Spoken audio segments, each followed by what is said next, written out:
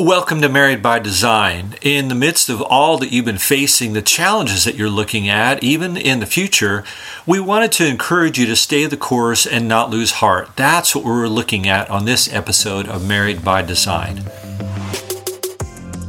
The purpose of the Married by Design podcast is to encourage couples to enjoy all that God has for them in their marriage relationship. Welcome back to our podcast. We've been in between series and we'll be soon starting a new series on spiritual depression.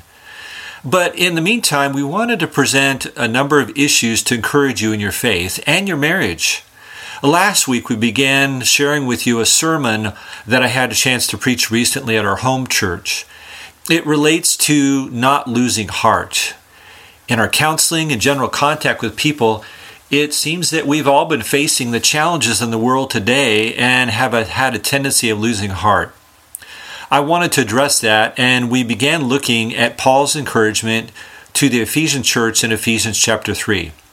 So again, for the second half of the sermon, we want to encourage you to take some time to listen to the sermon, open up your Bibles to Ephesians 3, and find some encouragement to stay strong and not lose heart. Well, let's look at some of the things that Paul mentions that he prays for, so that they would not lose heart.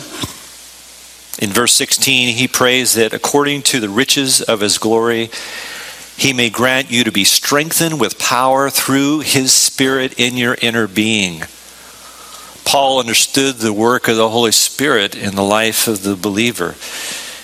In times of difficulty, in places where we could get discouraged, we want to live for Christ and be a light, but we feel so weak, so beaten down, so tired. We need the work of God's Spirit in our lives. Power, the resurrection power. Paul writes about it in Romans chapter 8. Paul points out the victory bound up in the work of the Spirit. He says in verse 10, if Christ is in you, though the body is dead because of sin, the Spirit is life because of righteousness. If the Spirit of him who raised Jesus from the dead dwells in you, he who raised Christ from the dead will give life to your mortal bodies through his Spirit that dwells within you. When you're in that place where you feel like your heart is lethargic and dead and hard, this Holy Spirit comes in and empowers and rejuvenates and enlivens. It's interesting, the times in the book of Acts where the believers gathered for prayer, which is what Paul was doing for the Ephesians, and how the Holy Spirit empowered. Acts chapter 1, Jesus says, now wait, because you need the power of the Holy Spirit. Acts chapter 2, the believers came together and were given power. They were filled with God's Spirit to do that which they could not do on their own, speak in other languages. Acts chapter 4, Peter and John were released from prison. And it says they lifted up their voices to God. In verse 29, now, Lord, they prayed, look upon their threats and grant your servants to continue to speak your word with all boldness. Verse 31 says that when they prayed, the place in which they gathered together was shaken and they were filled with the Holy Spirit and continued to speak the word of God with boldness. You see, they prayed and waited on God, and God did this amazing thing. He filled them with his Spirit and empowered them. That controlling of the Spirit to give the love, the joy, the peace, the patience, the kindness, the gentleness, the self-control that we need to keep from losing heart, to pull us out of the doldrums, to discouragement. It takes a supernatural act of God's Spirit when we feel weak and down, when we're unmotivated, when we're apathetic, when we're distracted, when we feel like a failure. We need to look to God in prayer and wait for our hearts to be shaken. That God would give us that supernatural joy, and love and peace. To be controlled by his Spirit, Paul talks about that in chapter 5 of Ephesians. He says, don't get drunk with wine, for that is dissipation, but be filled with the Spirit. He is encouraging the Ephesians not to be involved in dissipation. You know what dissipation is? It's using energy for no profitable purpose. It's like when you put your car on idle in the driveway and you just let the gas burn. It's like, oh, all that energy, but what is it doing? To not allow them to be controlled by something like wine instead of the Spirit of God. You know what else is dissipation? Being angry with God about the situation you're in. Being discontent. Being resentful toward God, grumbling and complaining. This is, I think, Paul's point going back to chapter 3. The work of the Holy Spirit gives us the encouragement and power in the midst of all that we go through, despite the circumstances, despite the things that we face. That's why we need to be praying to be strengthened with power through His Spirit in our inner beings. Well, then he goes on. The second thing Paul talks about is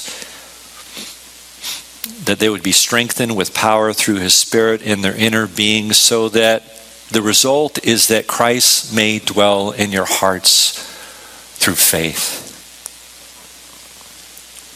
What dwells in your heart right now? Turmoil of the world, the burdens of a broken relationship, failures of the past, fears of the future, some secret sin. If that is what dwells in your heart, you will quickly lose heart. If Christ is going to dwell in our hearts through faith, it takes the power of God's Spirit to allow that. For Christ to be at home in our hearts, to believe that He can accomplish that. For Him to have the center place in our thoughts and our life. When we have Christ in the center of our heart, when our attention is set on Him, then there could be no greater encouragement and joy even in the midst of what you're facing. I love going back to Psalm 27. This is probably one of my favorite Psalms. Here's David, the Song of David. He's being persecuted. He's being chased around by Saul. In the midst of difficulty, he expressed his devotion to the Lord that was always in the center of his heart. You look in Psalm 27, he says, "How shall I fear? The Lord is my light and my salvation. The Lord is the stronghold of my life. Of whom shall I be afraid?" Then he says, "When evildoers assail me to eat me up my flesh, my adversaries and foes, it is they who stumble and fall." Yet he found a confidence in the God that he loved. He says, "One thing I have asked, and this is what I seek." And notice he doesn't say to have deliverance. He doesn't say, "God, the one thing I want is for you to take care of Saul right now. One thing I have asked, this is what I seek. May I dwell in the house of the Lord all the days of my life, to gaze on the beauty of the Lord and to inquire in His temple." God, when that's your heart, it lifts you above.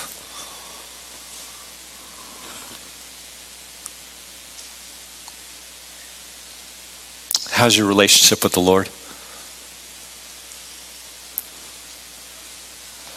It was over a year and a half ago. I was at work and I was leaving one day, and the secretary at the front desk said, "What are you doing this weekend?" And I said, "Oh, I'm going to the coast with my girlfriend." She kind of looked at me sideways because she knew I was married. She's a Christian, so I could see the smoke coming out of her ears. Her eyes bulged. She started into it. And after a little bit, I said, yeah, I'm referring to my wife. My wife is my girlfriend. Because I'm still pursuing her. I'm still courting her. That courting, that seeking, that loving, that cherishing doesn't stop as soon as a relationship is sealed. Well, let me ask you a question. Are you still pursuing the Lord? Have the trials and the burdens and the failures and the things that you're going through brought you to a place where you're not really seeking Him? We have to be careful that our greatest desire, our greatest hope, our greatest want is not just deliverance from whatever it is we're facing. Restored relationship, resolution. Our greatest desire should be for Christ. Right? Psalm 131. The psalmist there says, "O Lord, my heart is not lifted up, my eyes are not raised up. I do not occupy myself with things too great, too marvelous for me." I always think about that because you're in the midst of a difficult situation and you're trying to figure it out. What do I need to do to get out of this? How do I need to fix this? And it's harder to be in a place where you say, you know what, this is too marvelous for me. This is too big for me. I don't get it. That's what happens when you finally get to the place. My soul. That's what happens when you finally get to the place where you say, this is too big for me. He says, I have calmed and quieted my soul like a weaned child with its mother. Like a weaned child is my soul within me. A weaned child is not demanding to be nursed, is not demanding anything. A weaned child just wants to be held. Not expecting.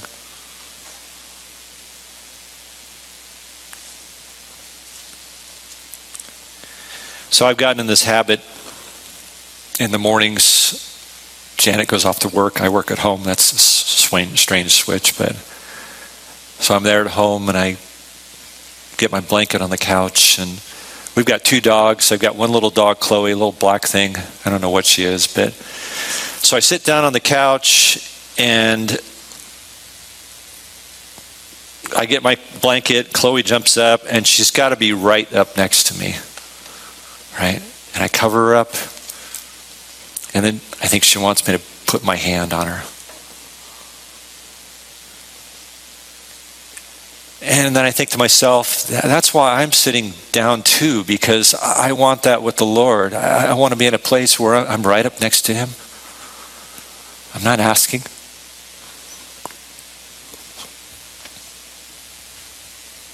I want Him to put His hand on me.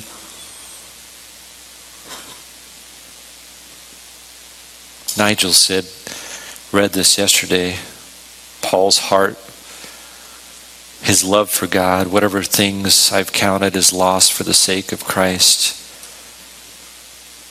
I count everything as loss because of the surpassing value of knowing Christ Jesus my Lord. The kingdom of heaven is like a treasure hidden in a field, which a man found. The kingdom of heaven is like a treasure hidden in a field, which a man found and covered it up, and then in his joy goes and sells all that he has and buys the field. There's no love that compares.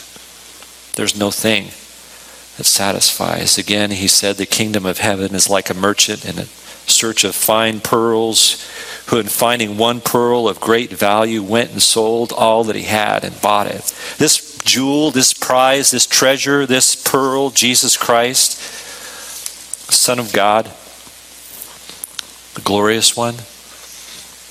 When you have Him in your heart, when He is the center, it has a tendency of flooding out all the discouragement with the struggles. I'm not saying you don't face them. I'm not saying that it's perfect. But when he's in the rightful place, he puts his hand on you and things are better. Well, let's go on. Note the next thing that Paul says as he prays for encouragement and for them not to lose heart. He writes in verse 18 that his prayer is that they may have strength to comprehend with all the saints what is the breadth and length and height and depth, to know the love of Christ that surpasses knowledge. It is out of our intimate relationship with Jesus Christ that we can fully comprehend and experience God's love for us.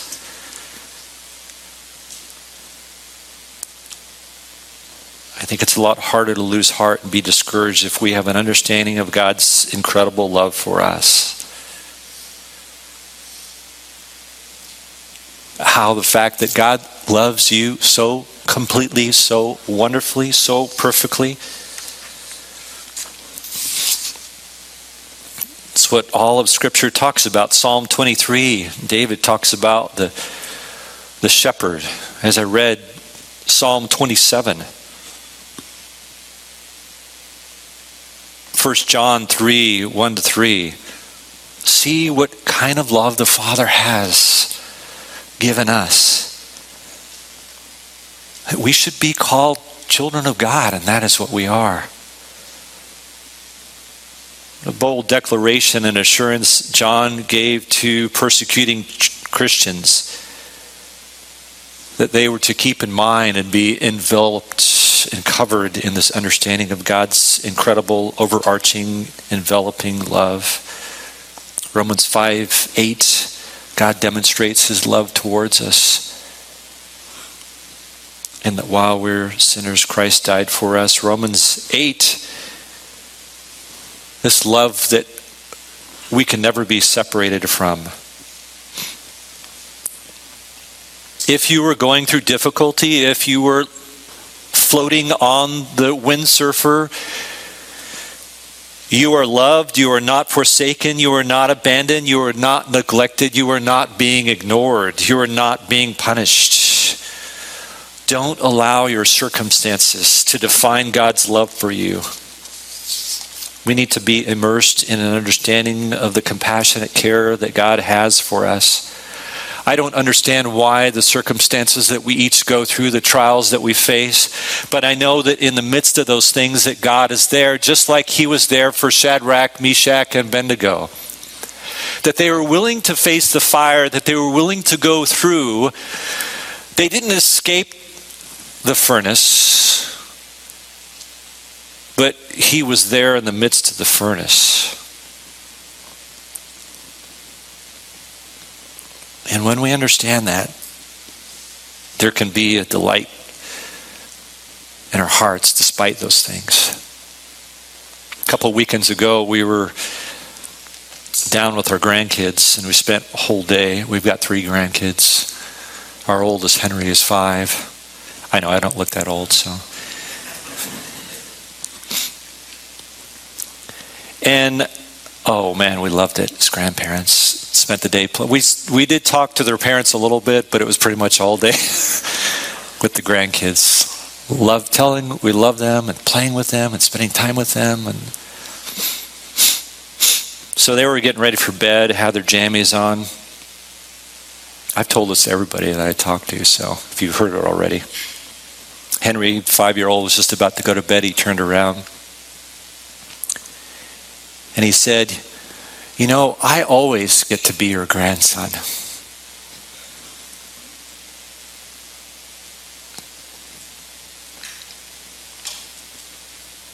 And I think that reflects not as much us and our love for him as his heart.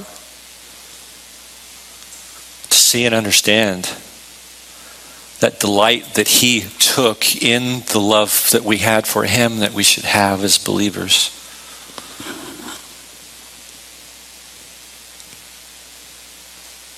Let me go on for time. The last thing Paul talks about in the second half of verse 19 is that you may be filled up with all the fullness of God. What a beautiful picture if we really understand all that that means. Going back to chapter 1, verse 22, when he refers to the church, he says, as the fullness of him who fills all in all. In chapter 2, verse 21, he says, in whom the whole structure, the church being joined together, grows into a holy temple in the Lord. In him you are being built together into a dwelling place for God by the Spirit. I think that took me then back to the Old Testament and God's filling of the temple there back in 2 Chronicles chapter 5. The temple was the dwelling place of God. It was a place where people went to see him and worship. The temple itself was stone and mortar. And the importance wasn't the building itself, but what filled the building.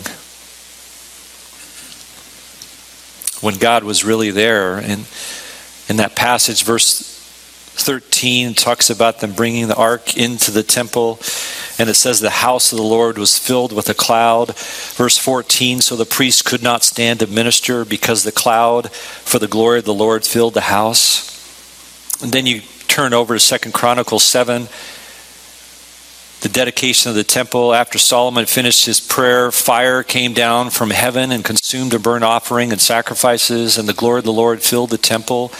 And the priest could not enter the house of the Lord because the glory of the temple filled the temple. When all the people of Israel saw the fire coming down and the glory of the Lord in the temple, they bowed down their face to the ground on pavement and worshipped and gave thanks to the Lord. Now, the response of the people was not to the temple, the stones and the mortar. That was fairly relatively irrelevant. It was to God filling his temple, of the people seeing God's greatness and God's glory. Now, if you look in the New Testament, 1 Corinthians chapter 6, where's the temple today? Anybody know? We are the temple. That's why in Ephesians 5, Paul talks about the idea of being filled with God's Spirit. Do you not know that your body is the temple of the Holy Spirit within you, whom you have from God? So when Paul writes and he says, you may be filled with all the fullness of God, what a wonderful picture it is to realize that for us as Christians that we can understand that we are not filled with ourselves, we're not filled with our own desires, we're not looking at the stone and mortar that is us and our failures and the things that we look at, but we understand the important thing is not those things, but it's the person who fills us. Yesterday, Brandon came up to me and he said, man, you're growing a beard. You look really old now. I said, oh, thanks. He looks at the stone and mortar. If you look at me or anybody else and you see what we're able to do, don't look at the stone and mortar, what we are. My failures, my struggles, the things that I face. We need to pray as Solomon did, that we would be filled up with all the fullness of God. You see how encouraging that is in the midst of all that you're going through when you see your own brokenness?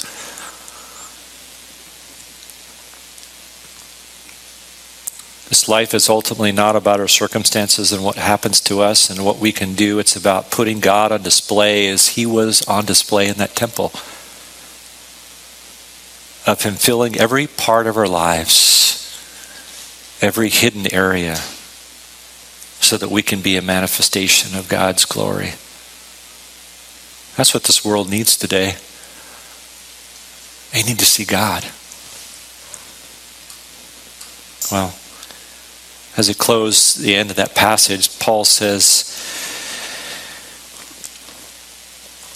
now to him who is able to do far more abundantly than all we ask or think, according to the power at work within us.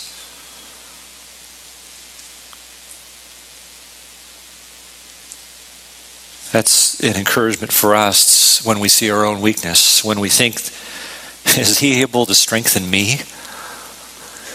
Is God able to fill me with his Spirit? Is God able to help me to love him more with all my heart, all my soul, all my mind, and all my strength? If I'm in a place where I don't feel like God loves me, is he able to help me to comprehend the height and the depth of his love for me? God is a powerful God. I love what David did. We be in a place where we look at our discouragement, the things that we're doing, the things that we're facing. We think this is a situation I'm always going to be in. There's going to be no change. There's no hope. I think about David before Goliath. It was the whole Israel army that had their hands in their pockets thinking, this is it. And here's this, 16-year-old boy? It says God is able to do immeasurably more than all we can ask or think, and I'm willing to step out and believe and trust God that he can change my heart, that he can empower me, that he can help me to be what I'm not right now. I was reading through Isaiah, and Isaiah 50 verse 10 says, who among you fears the Lord and obeys the voice of his servant? Let him who walks in darkness and has no light trust in the name of the Lord and rely on his God. I love that. Let him who walks in darkness and has no light trust in the name of the Lord and rely on his God. Well, let me pray. Father, we just come to you, God, and God, for maybe some here, they're walking in darkness. There's no light, God, and yet you are still there.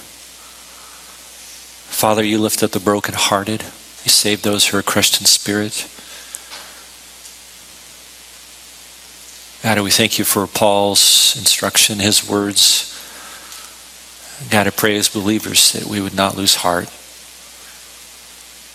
We would see all that you are and all that you offer and all the ways that you work, Father, and that you would work in us for your glory. In Jesus' name, amen.